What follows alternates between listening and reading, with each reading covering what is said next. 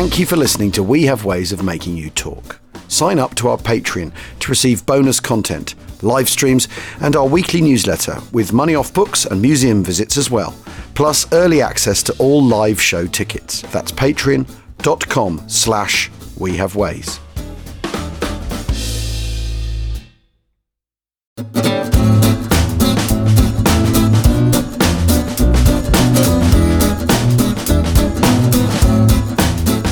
Achtung, welcome to We Have Ways of Making You Talk USA, which is back, ladies and gentlemen, after sort of enforced hiatus due to me being too busy during the daytime and time zones and all that sort of stuff. To be fair, everyone's been busy, haven't they? I know, we've all... Yeah, but it was my days were blocked out. They never normally are. But Al, it's really all your fault, obviously. It is all my fault, yeah. I was taking the bullet there, Jim. I was happy to take the bullet. Oh, no, but I wasn't happy for you taking the bullet. Oh, that's very sweet. I feel it's like we've all been kind of posted to different theatres and then come back again. We're now reunited in Southeast Asia. I feel like I've been at Guadalcanal or something. I mean, way out there. It's been crazy.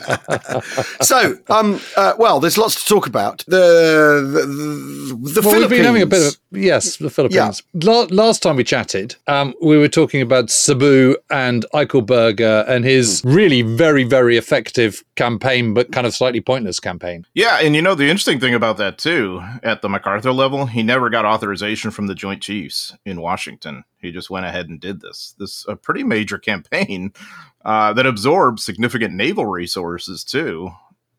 Obviously, because there's so many amphibious invasions, I think there are at least 38. And so MacArthur just kind of does that on his own. It's just another example of MacArthur kind of, it's like he's an independent contractor or something, without much in the way of a chain of command, at least when he doesn't want to recognize it. Because if the folks in Washington had their say, I don't think that campaign ever would have happened. They'd have just said, no, it's not worth it. It's a waste of resources and time. Yeah, but as it is, I mean, certainly at the Eichelberger level, it's brilliant. I mean, it's absolutely brilliant. The implementation of these invasions, just the constantly keeping the Japanese off guard, the coordination of logistics. We love to talk about logistics. This is just like the classic example of being lean in a smart way. Because ordinarily he'd have like 30 days of supplies on hand as a reserve. You would do that in a typical invasion or campaign. He cuts it down to about 15 in order to get leaner and more nimble so that he can constantly react and move around and invade wherever he wants. And he can do that because he has the mobility of the shipping, and his staff is just really good. To be able to coordinate all of this. And he has such a solid relationship with his division commanders that, it all just works really well. It's incredible. You say that MacArthur doesn't have permission from the Chiefs of Staff. Is Eichelberger just running that his way, or is he running that past MacArthur? Is he just being allowed to crack on? That's, to MacArthur's credit, Eichelberger is just being allowed to do it his way. And MacArthur gives him a job and says, go do it. And then he really has no reason to get in there and intercede and mess with him at all because it's going so well. In fact, MacArthur was absolutely thrilled with how it was going, because it was the one time when MacArthur maybe actually undersold a campaign because, the losses weren't that high, relatively speaking. Yeah. The results were quite dramatic. They liberated about 7 million Filipinos on, dizzying array of islands. It works. They work pretty closely with guerrilla units, which is a major reason for the success, too.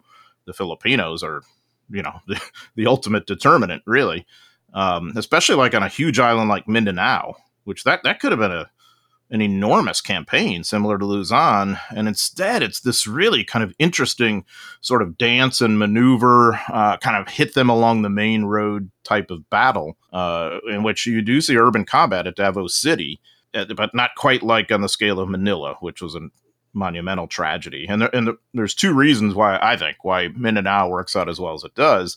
I mean, Eichelberger's excellence in sort of coordinating these operations, but also the guerrilla units that he's got with him, especially under a guy named Wendell Fertig, who has, I think, something over about 30,000 guerrillas, sort of nominally under his command by that point. Wow. Yeah, that's a hell of a lot, isn't it? It's kind of amazing, really. It's like a corps level organization. So he is, in effect, a corps commander in a way, and the Army kind of thinks of him that way.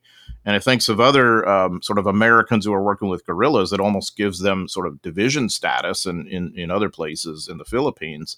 In the case of Ferdig, he was, I think, a mining engineer, a civilian who comes back into the military orbit, during the 41-42 campaign, and is this kind of, independent guerrilla commander on this huge island. You know what? This has given me a thought, because it's really interesting, because it was we'd had that conversation about the operations on Borneo and using the was it called the CMUT operation? I think it was, where they're using indigenous people to kind of help, and they also, they're headhunters, and they kind of support the Duke forces that are kind of parachuted in. You think about the use of the Nagas at Imphal and Kohima and stuff like that, and you think about the use of the Chins and so on in northern Burma, and the Muslim Burmese in northern Burma to work against the Japanese. It's all incredibly effective, and I don't think anyone would deny that that's really, really good harnessing of local guerrillas, and ditto in the Philippines. And you're just saying just now, with Eichelberger's invasion. And yet it's kind of the harnessing of resistance in Europe seems to be kind of a bit of a negative. I was just going to say. Why is that? Why is it they can get it so right in Southeast Asia and in the Pacific? Well, because get it so wrong in Europe. Because we talked about the Jedburghs the other day, Jim, didn't we? And how the conflicts between Jedburghs, the existing SIS people, the SOE people, that you end up with lots of people with conflicting interests, essentially, and then different French resistance groups of different political stripes, and also of opportunism. As the Germans obviously start losing, more people come forward, and that you don't get these sort. I mean, you're talking about a corps level operation, John. Or organisation that operate on that scale, that's effective and helps tip the balance. There's none of that going on in Western Europe. Well, maybe the other message is leave it to the army and not the intelligence services. Yeah, possibly. Yeah, well, yeah, exactly. I mean, the army had a lot of experience in the Philippines, and a decent amount of know-how of local customs and peoples and whatnot. And it really is incredible in the Philippines, too, because I think you have the same fractiousness in terms of the political future among a lot of these guerrilla groups. Most notably, of course, especially on Luzon, the Hooks, who are communists and are going to be a real problem in the future. So in a way, that's similar to Europe, France, and Italy, where communists dominate some elements of the resistance and are going to be a serious problem during the Cold War in a few years, partially because of the prestige they get from fighting against the Nazis. And it's kind of the same deal here, too. But what is holding everybody together at this point certainly is an anti-Japanese sentiment. And I think one thing maybe that's different here versus, say, Algeria or something is that very clearly the Filipinos are going to get their independence. The Americans had already promised that in 1934. We're working toward it when the war broke out. This was going to happen, and the transition was already going on, and they had their own president already, President Osmeña. So they could look to that, so a lot of the guerrillas were sort of looking to that political future, but certainly interested in getting the Japanese out in the meantime, and the Americans represented the best hope for that. I mean, it's not dissimilar to we chatted with some Indian researchers who are looking into oral histories of people in the INA and what made them take that option and how they felt that was their best option against the British Empire. And the truth is everyone's making these bargains and deals and making these decisions. I mean, after all, the Western Allies side with the Soviet Union. I mean, that's the ultimate bargain there. Exactly, yeah. Hardly palatable company, but that's your option, isn't it? I mean, it's fascinating. But there's a big lesson here for the Nazis and for Imperial Japan, which is if you don't want to have to deal with lots of partisans and guerrillas, look after the people you're conquering rather than treating them like animals. Exploiting them. That's the takeaway I'm getting. I know. Oh, that's a good takeaway. Yeah, but that's really it, because the Japanese, are kind of hurt by their own behavior on some levels. I will say, I mean, I'm not necessarily going to speak up for American imperialism in the Philippines pre-war. That needed to go away. But I will say this, given that situation, there is a sort of remarkable pro-American attitude among at least the majority of the population. Now, to be sure, there's some Filipinos who see, like just like the INA, see, okay, this is the way I can strike back at the American imperialists. I'll ally with the Japanese and all. You have some of these guys, boy, they really choose wrong, and they're going to be reviled in many quarters of Filipino society during and after the war. But I do think that's really amazing, because there had been this kind of ambiguous friendship, or ambivalent friendship is a better way to put it, especially on Luzon, and I think the Japanese were really confounded by that. And I don't know if we talked about that, guys. That is what really struck me as much as anything. That, I mean, I should have known more about, but didn't. Is the Japanese viewpoint coming into the war of like the average soldier, who truly, many of them viewed this as a war of liberation, that Japan was fighting to eliminate white colonialism in Asia and the Pacific, and nowhere more than the Philippines. And yet, so you go off really idealistic. You leave Tokyo or wherever, and like, I am going to be an Asian liberator, and the people are with me. And you get there, and they're not. And they don't care about that, and they don't want you there. And they're kind of pro-American.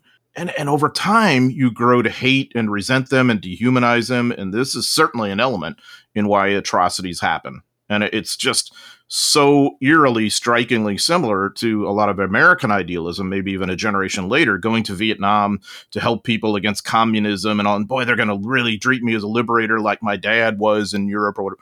And then you get there and it's like, they don't care.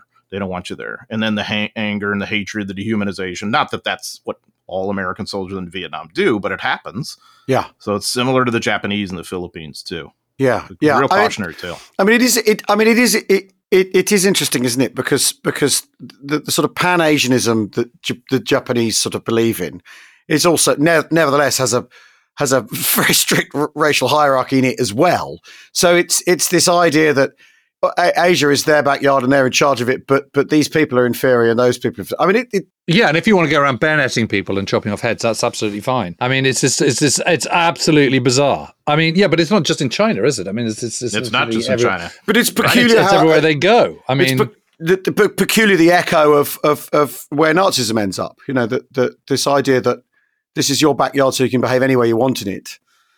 Yet also, the Nazis do think they're liberating the Soviet Union from Bolshevism and Judeo-Bolshevism or whatever, so whilst at the same time burning villages and lining people up and shooting especially them. In Ukraine, where initially many people want them there. Yeah. I mean, the parallels. Oh boy, this isn't good either.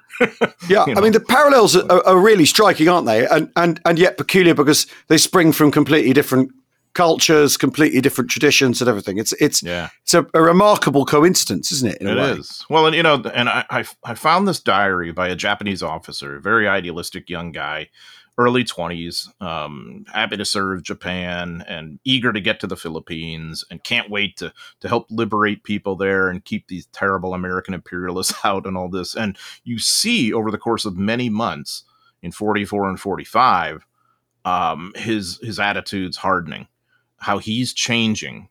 This was an idealistic young person who probably wanted to do good. And yet by the end of the diary, he basically is advocating killing every single Filipino. Doesn't that sort of stand, I mean, that kicked me in the gut in a way, because I thought in the initial part of the diary, I thought, this guy, seems like a pretty good guy or whatever. And then at the end, you just read those words when he's like, they should be eliminated to the last man or something. It's like, whoa.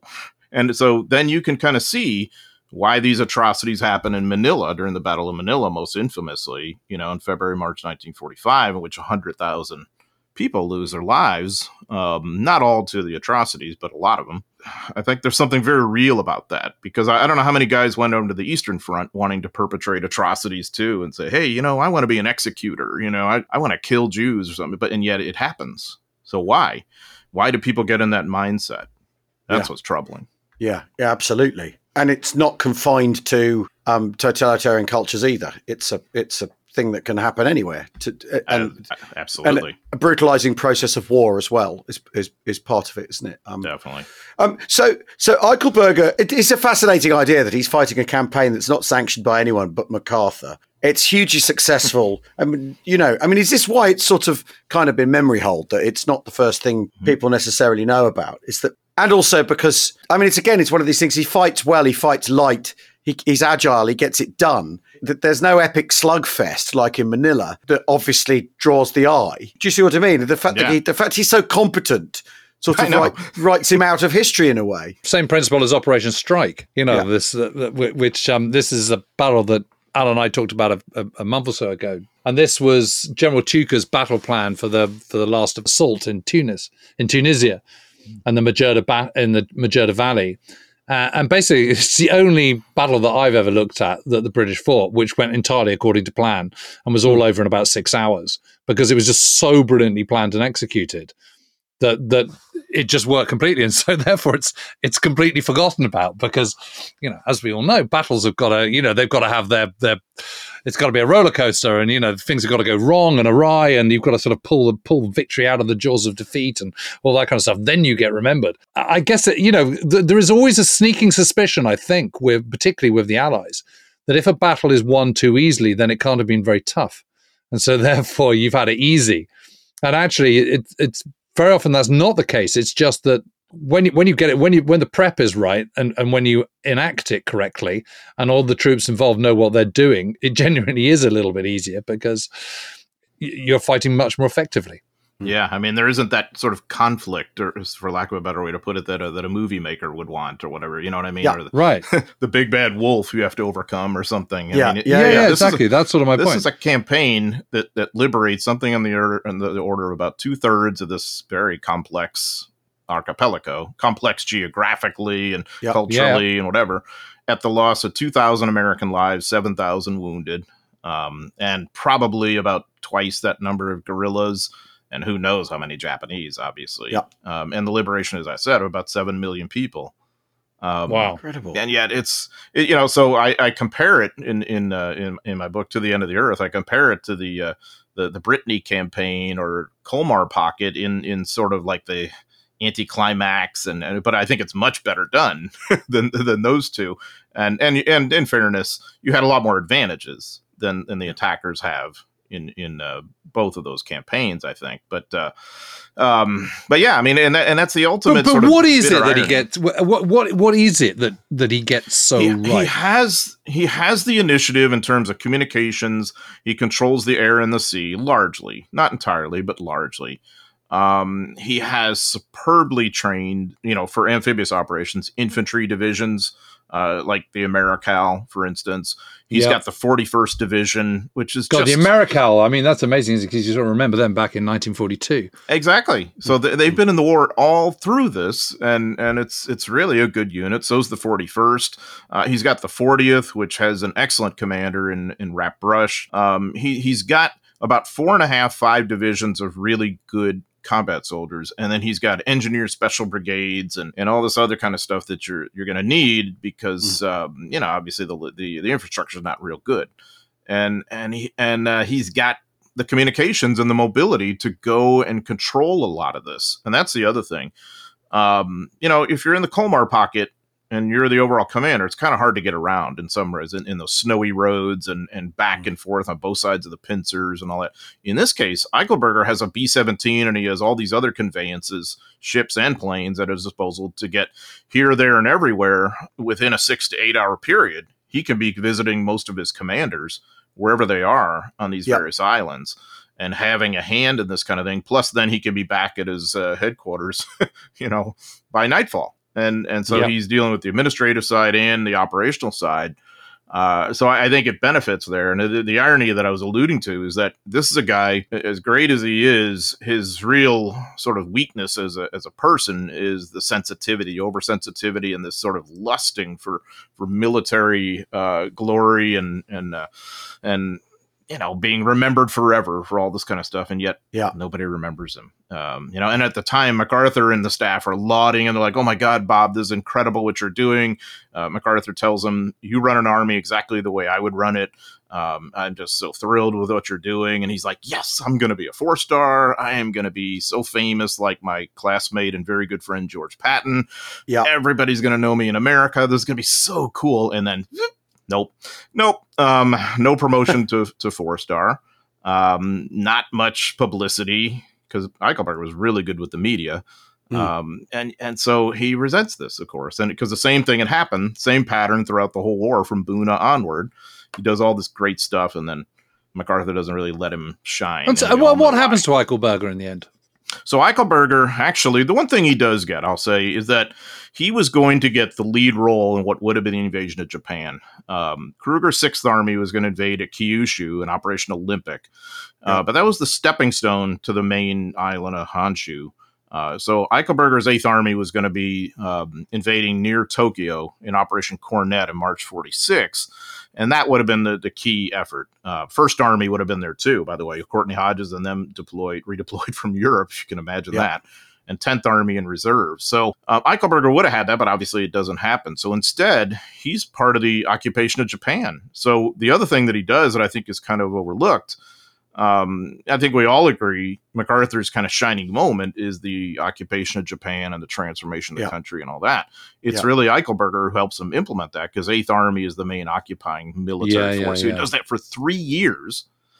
And then finally, decides to retire. Comes home, I think, whatever it was, 1948 and 49, and transitions out of the Army in about 6 months. And fortunately for him, he was pretty well off financially. His wife had inherited a lot of money. She came from pretty much an upper middle class background. And Eichelberger obviously had earned a significant pension and all this. So he could just pretty much do whatever he wanted the rest of his life. They moved to Asheville, North Carolina, and he played a lot of golf. He went around and gave talks and traveled but then he had all this time to sit there and ruminate on his career and to develop and nurse these resentments, and so famously he has these dictations to this he has a secretary who just absolutely loved him, called him General Bob and everything, and they would just sit down and Eichelberger would just sort of say, I remember XYZ, and talking about all these campaigns he had run and all these people he had known. And I've been through that pretty extensively. I'd say about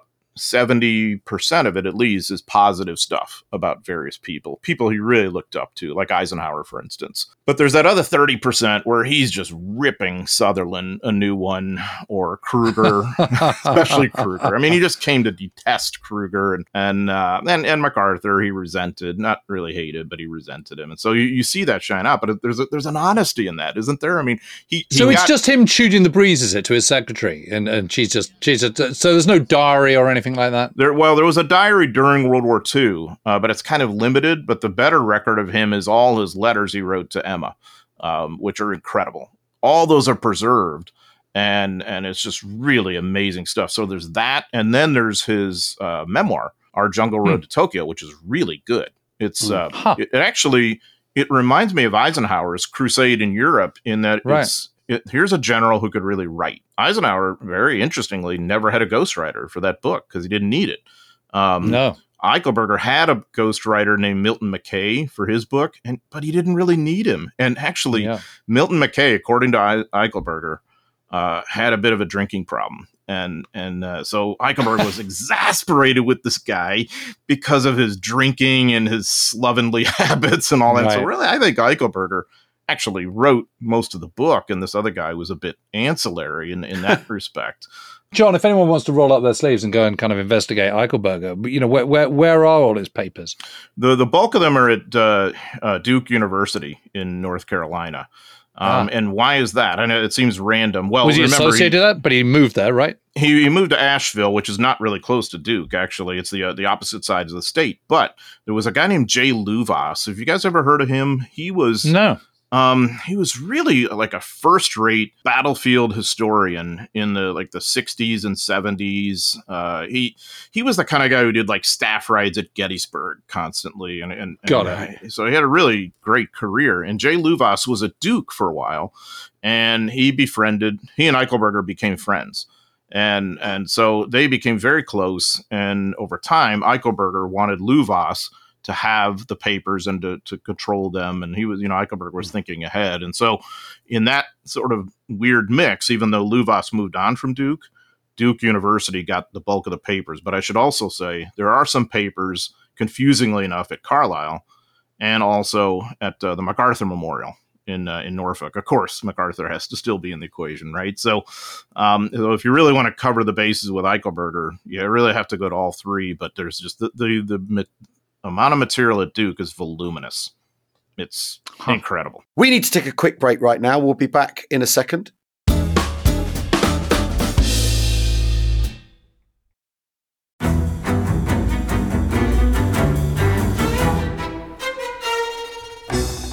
I'm Anthony Scaramucci, former White House Director of Communications and Wall Street financier. And I'm Katty Kay, US Special Correspondent for BBC Studios. I've been covering American politics for almost 3 decades. Welcome to The Rest is Politics US, brought to you by Goalhanger. Go on, tell us, were those donations you made, like Obama in 2008, was that idealism? Were you hoping to get something out of these campaigns that would serve your own business interests, for example? So I think this will either make this podcast incredibly successful, Katty, or people will be horrified and they'll shut it off right now because I'm going to be very real with you. The Obama donation, I had gone to law school with President Obama. We were not classmates. I was a few years ahead of him. It was 2007. He was then Senator Obama. I had a check in my breast pocket. I went over to the senator. I said, Senator, you and I didn't really know each other in law school, but I'm about to hand you a big check. Can I lie to my friends and tell them that you and I knew each other in law school? Well, Obama looks at me, had the best smile in American politics since Jack Kennedy. Forever. Yeah, he lights up. He looks at me and says, I'll tell you what, if you double the amount of the check, we'll take it back to Hawaii. Okay. And I looked at him. I said, you're done. I had another check in my pocket. I ripped it up. I doubled the amount of the check. And I'm going to tell you right now, I've been to more White House Christmas parties during the Obama administration than the Trump administration. In this pivotal year for the United States, democracy, and world affairs, Britain's biggest podcast, The Rest is Politics, is launching stateside. Uncovering secrets from inside the Biden and Trump inner circles and how they shape the world's most important economy, but also the global economy too. New episodes are released every Friday morning. Just search The Rest is Politics US wherever you get your podcasts.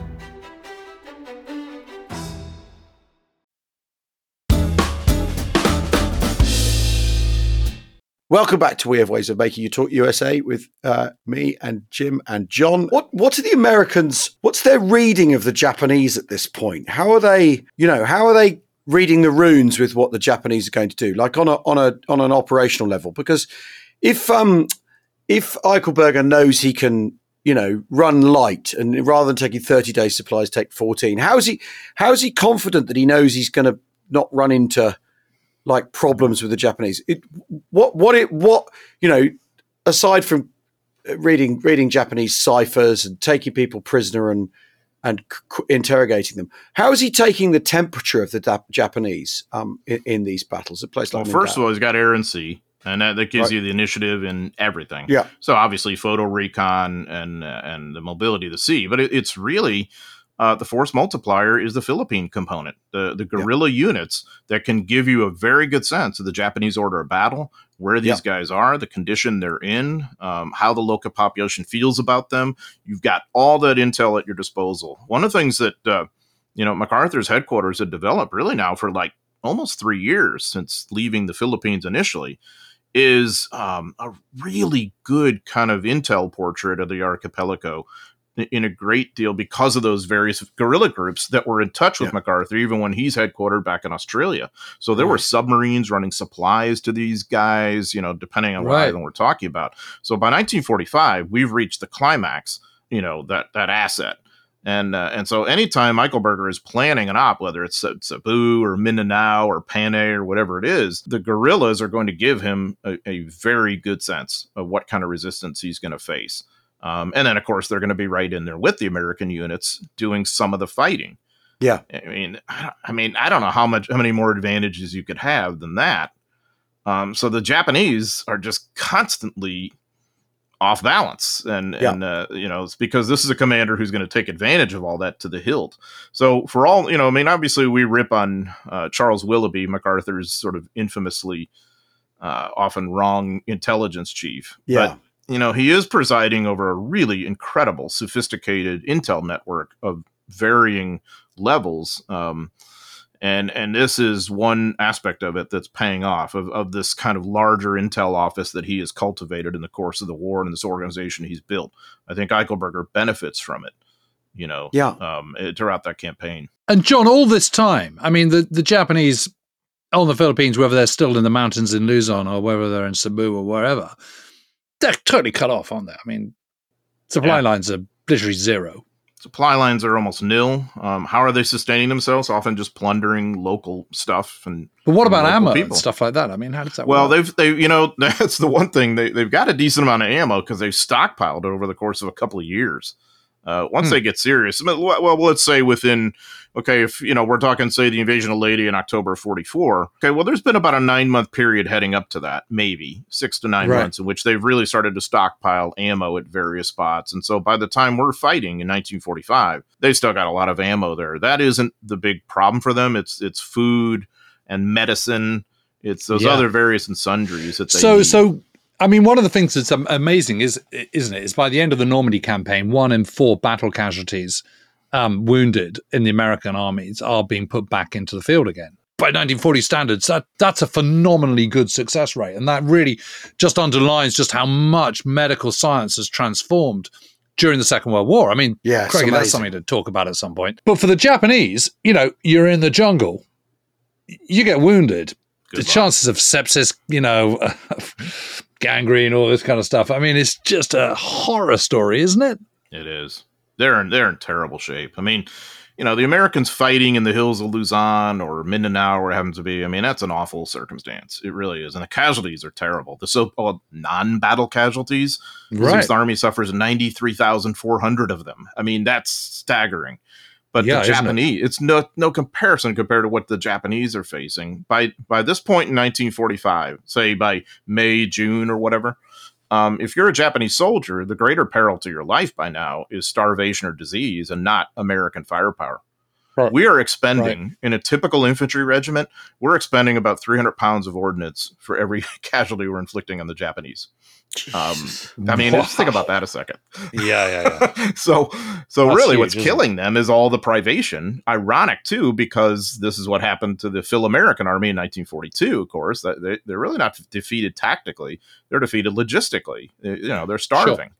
And so the Japanese are facing something of the same kind of situation, but on a larger scale and in more islands. And so Yamashita and his guys in northern Luzon are kind of holed up there, and they're very dangerous in the way that like a wounded adversary is dangerous. Yeah. But on the defensive primarily. But, and so you can wait and starve them out, but that takes a lot of time too. And obviously Allied leaders want this war over with. And MacArthur will constantly promote the idea that the campaign in the Philippines is over. Well, actually, it's really never going to be over until the surrender proceedings on aboard the USS Missouri in Tokyo Bay. Because it's only after that the Yamashita surrenders. It suddenly occurs to me there's been a while since we've last talked about the Philippines, so we should just very briefly kind of recap people that the Yamashita is the German commander. He's known as the Tiger of Malaya. He's the guy who's conquered Malaya and Singapore in 1942. He's an incredibly cerebral commander. He's been given the kind of thankless task of commanding all the Japanese troops in the Philippines, and MacArthur has invaded in early January 1945, and Luzon is the biggest, is the kind of main event really, because that's where Manila is, the capital. So that's the big one. But although the lowlands, the coastal areas on the western side and Manila have been taken, albeit at very great cost, by the kind of sort of by March 1945, the battle on Luzon and elsewhere in the Philippines is ongoing, and particularly on Luzon, Yamashita has retreated with his forces up into the mountains, and that's where they are, and it's an attritional kind of starve out, isn't it? It really is. I mean, and it's still just going on day after day, week after week. By the time VJ Day happens. I mean, the question I think people might ask is why are they Japanese? Not? Yeah. Because they're the Japanese. Because they're never going to surrender, right? Well, they're never going to surrender. And the government's very much of the mind that the idea is that you make it as bloody for the Americans as possible so you can avoid unconditional surrender, so you can actually dictate terms. That the more pain you can inflict on the Americans, that will deliver a better peace for you.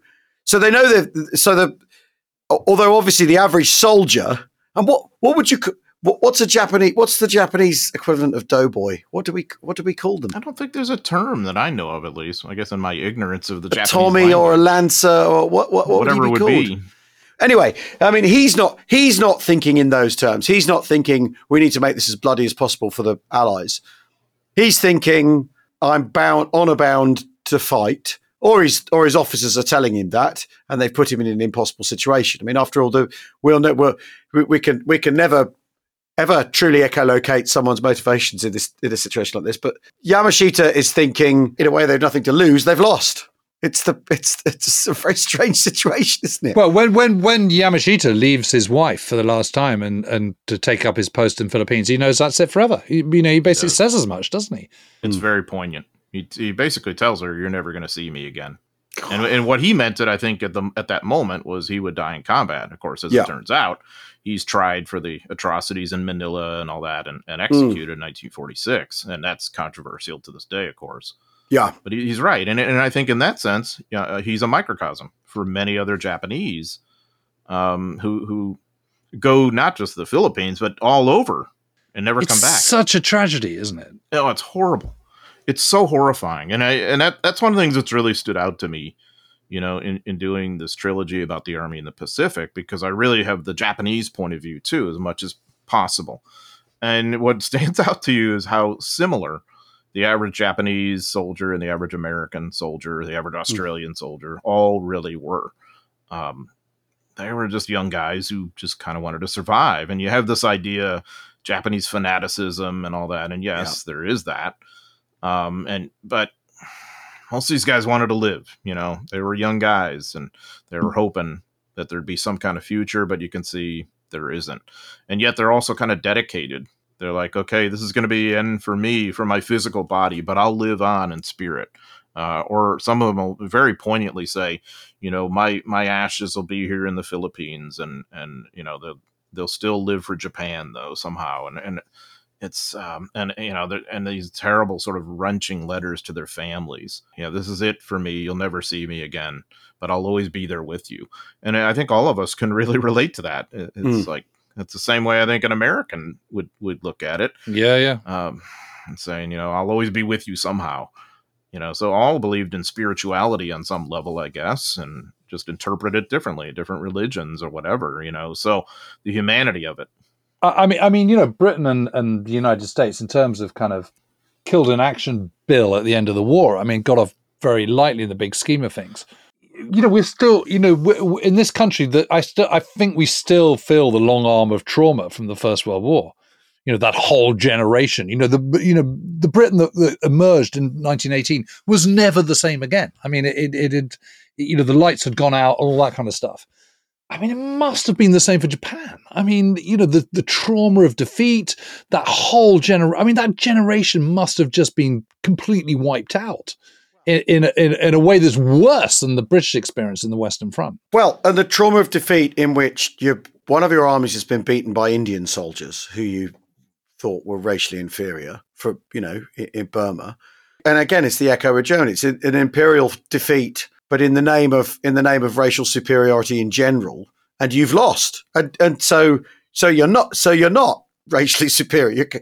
By your own logic, you're not. How can you be if you've lost? And I think that society having to digest that, rethink, be occupied, all those bow waves of things running through Japanese society. And also the atom bomb attacks, which interestingly stick out culturally in a way that the firebombing of Tokyo doesn't have the same resonance. And obviously Oppenheimer being in the cinemas at the moment, some of these questions are pinging around. And Jim and I this week talked about the Hamburg, firebombing, because it's the anniversary sort of right now of 10 days of bombing, and the result of that. But also the results are one thing; it's the intentions also behind what Bomber Command. They got the perfect storm they were aiming at. There's none of that's an accident. What happened, and yet, if you're on the receiving end of all that, and you lose, what on earth do you do with it culturally? I mean, it's one thing watching this country drive itself crazy about winning the Second World War, or Russia, driving itself mad about winning the Second World War, anyway. But do you know what I mean? I mean, it's a part of the war that or part of the legacy of the war that I don't know much about. I don't know how Japan views it. I don't know how that trauma goes on. I was reading something the other day. Actually, it was actually by Neil Oliver, the historian Neil Oliver, archaeologist Neil Oliver. And I'll try and come up with the line. But I mean, it was an amazing line saying it was basically, the trauma. He was talking about the First World War. And he was saying the consequences of the First World War are still being felt to this day. It was in the generations that followed. Yeah. And there's still, even now, over 100 years later, that those tentacles are still being felt. And it really made me think, and it made me think about the Second World War, particularly, of course. But apply that to Japan. I mean, gotta be interesting to talk to some Japanese historians, wouldn't it? Well, it's Japan loses 2.5 million dead in this war, and okay, but of a population which is not that huge, is it? Right, exactly. So you talk, and about they're all young men. Well, a little more than half are military, so that's all young men. But then there's the civilian side, killed in the fire bombings, killed in the atomic bombings, other bombings. I mean, that's just beyond belief, much less the country had been torched. Basically, the country is burned down and rebuilt again under your former bitter enemies.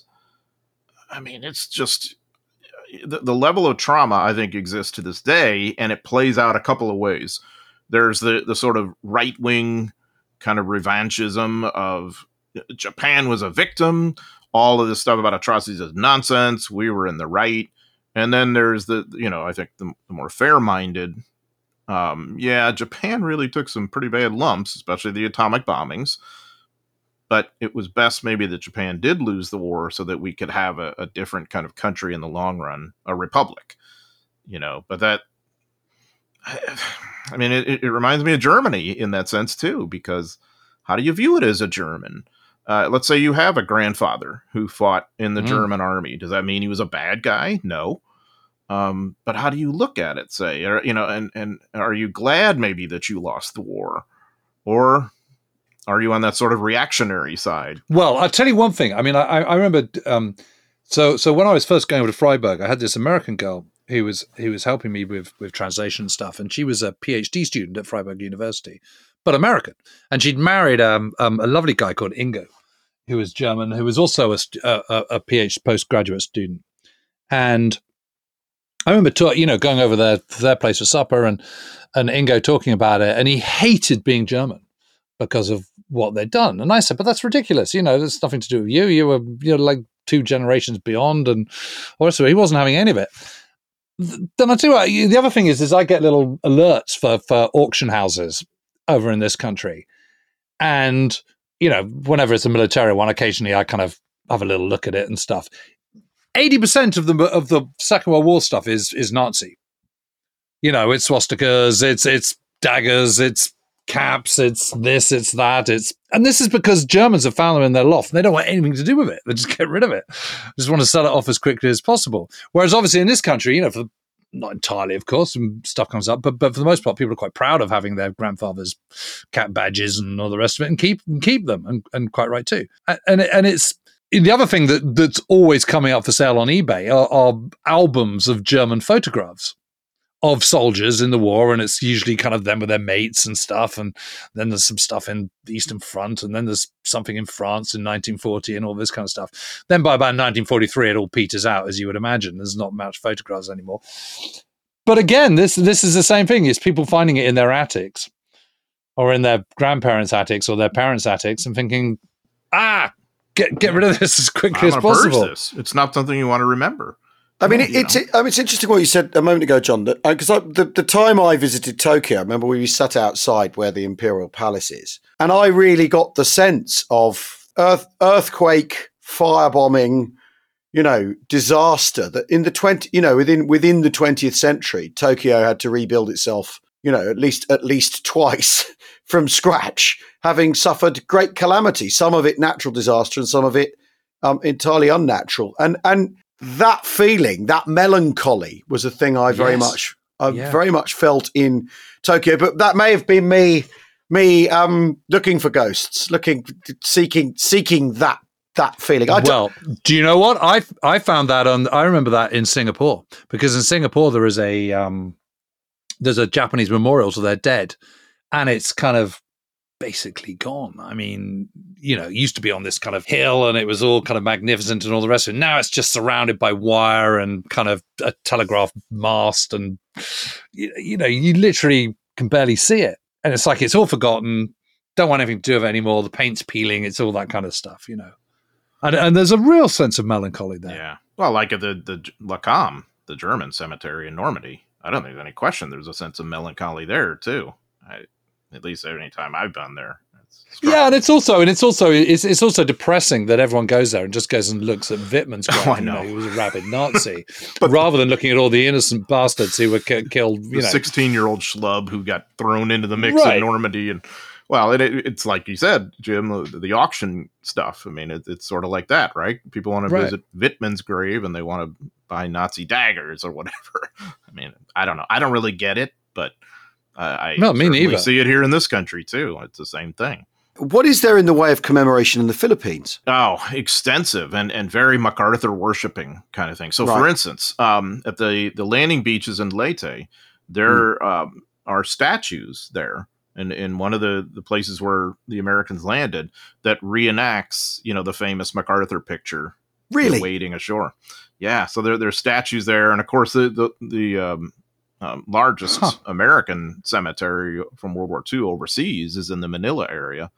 Right. But also, the Bataan Death March route, all this kind of stuff very well. The Filipinos remember the war very well. They have to. And it's some, and their experience, I think, is remarkably similar to what you see in Europe and elsewhere. In the post-war period of which side were you on? Were you a guerrilla on the right side? Were you a collaborator? How were you perceived? Those choices you made, and so Ferdinand Marcos was a guerrilla. Yeah, and I think that's one of the things that helps his political career.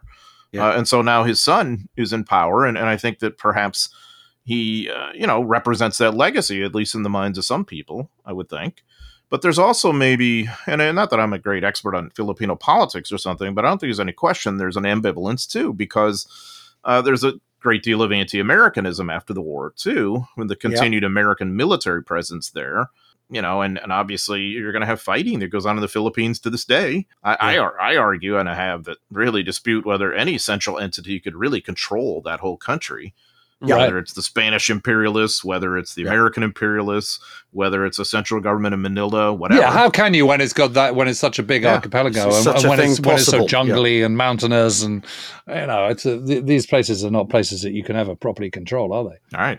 Yeah, and all the diversity of religious beliefs and ethnicity and languages, and it's bound to be that way. But it seems as if there's, at least from what I understand, one unifying force is that MacArthur is pretty well viewed, and I think probably that's the legacy of his obvious love for the people of the Philippines. Well, he always had their back, didn't he? Right, and maybe that's as much as they know about him. And when we've examined all his dirty laundry, and he exasperates us for good reason. As Rich Frank, he has this great line. I don't know if you guys have heard this. He says, it's important to hate MacArthur for the right reasons. And I think that's so funny because. Well, I think you can apply that to Monty as well. I mean, I know. I thought of that too. But like Monty, there's so many other sides of MacArthur that I think we could properly sympathize with on some levels too. Yeah. And I think so the Filipinos see him as somebody who was really committed to their best welfare and their liberation. And in that, they're not wrong. He had a messianic zeal about that, and I think maybe to his credit, but also it created a myopia in him in relation to the rest of the war and whatever else. Yeah. And the rest of that theater. Well, you know what we've done there. We didn't get near Stilwell, did we? No, we didn't. We will though. We will at some point. No, but this feels like jangling out the brains and the muscles moving. No, I've loved that. I've loved that chat. I'm quite into kind of thinking about legacy at the moment. And also, I mean, the thing we talked about the other day, James, when we talked about Bomber Command's campaign in Europe, and actually how the British are thinking very much in terms of killing as many Germans as they possibly can in order to destroy their economy and win the war. And that's actually what they're thinking. They're not. Dehousing is this sort of unfortunate euphemism. You drop a bomb on someone's house and they're in it. I mean, what's going to happen to them? Yes, they're dehoused. Some of how people want to look at the war, certainly in this country, shies away from the idea that British state was incredibly ruthless in the pursuit of its aims, murderously ruthless in the pursuit of its aims. And that's obviously the circumstance it found itself in. You know, what we've been talking about there is, you know, like a general like Eichelberger thinking, how can I be as ruthlessly efficient with this situation as I possibly can? He's not trying to play cricket with anyone. You know, he's trying to win. He's trying to win, smash the Japanese, end the war. And I just think sometimes, I mean, I've been thinking about a conversation we had the other day, Jim, ever since. Yeah. Well, me too. And I think there's a bit more to be said. Yeah. Yeah, because there's also, all of it. That you know, that even down to some of the sort of racial components, the way the war was fought, and how that then runs into our legacy, is I think, you know, because there's a racial element to how the British and the Americans view the Japanese. The cruelty is easier to digest. You go, well, they're little, you know, I don't think this, but they're little yellow men with slitty eyes and all that, and they're different to us, so of course they're cruel. Whereas Europeans like the Germans, I can't quite believe they do the things they did because they're European like us. Because America's a, you know, well, there's no racism involved, is there?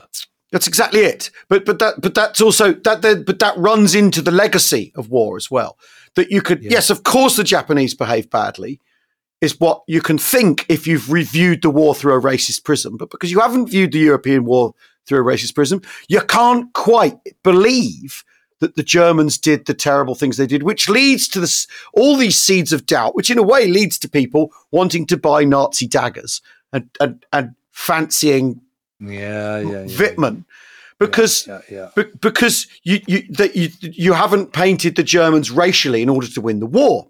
And all these legacies, and we were talking about this the other day, Jim, you know, there was a newspaper article a few weeks ago, John, where someone was going on about, you know, in Britain, we giggle at everything, and it's to our detriment because we're not serious about stuff, so we don't get serious politics. Like Weimar Germany and the cabaret scene in Weimar showed how decadent Germans were, so no wonder they got crept up on by Nazism. And you think, that's Nazi propaganda. Weimar Germany being decadent is Nazi propaganda. That's a Nazi idea, and it survived 100 years and got into our newspapers now. In the same way, I think that people not quite being able to believe Germany was as bad as it was. It's because it's a European country. And Christian. And all these sort of things. And you end up with those sort of stumbling things of how could the most cultured country in the world end up doing such terrible things, which I always think is, as arguments go, baloney, or pointing at the wrong thing in that instance. Thanks everyone for listening. We hope you've enjoyed this as much as we have. That's as simple as that. Great. we will see you all very soon. Thanks for listening. Bye. Cheerio. See ya.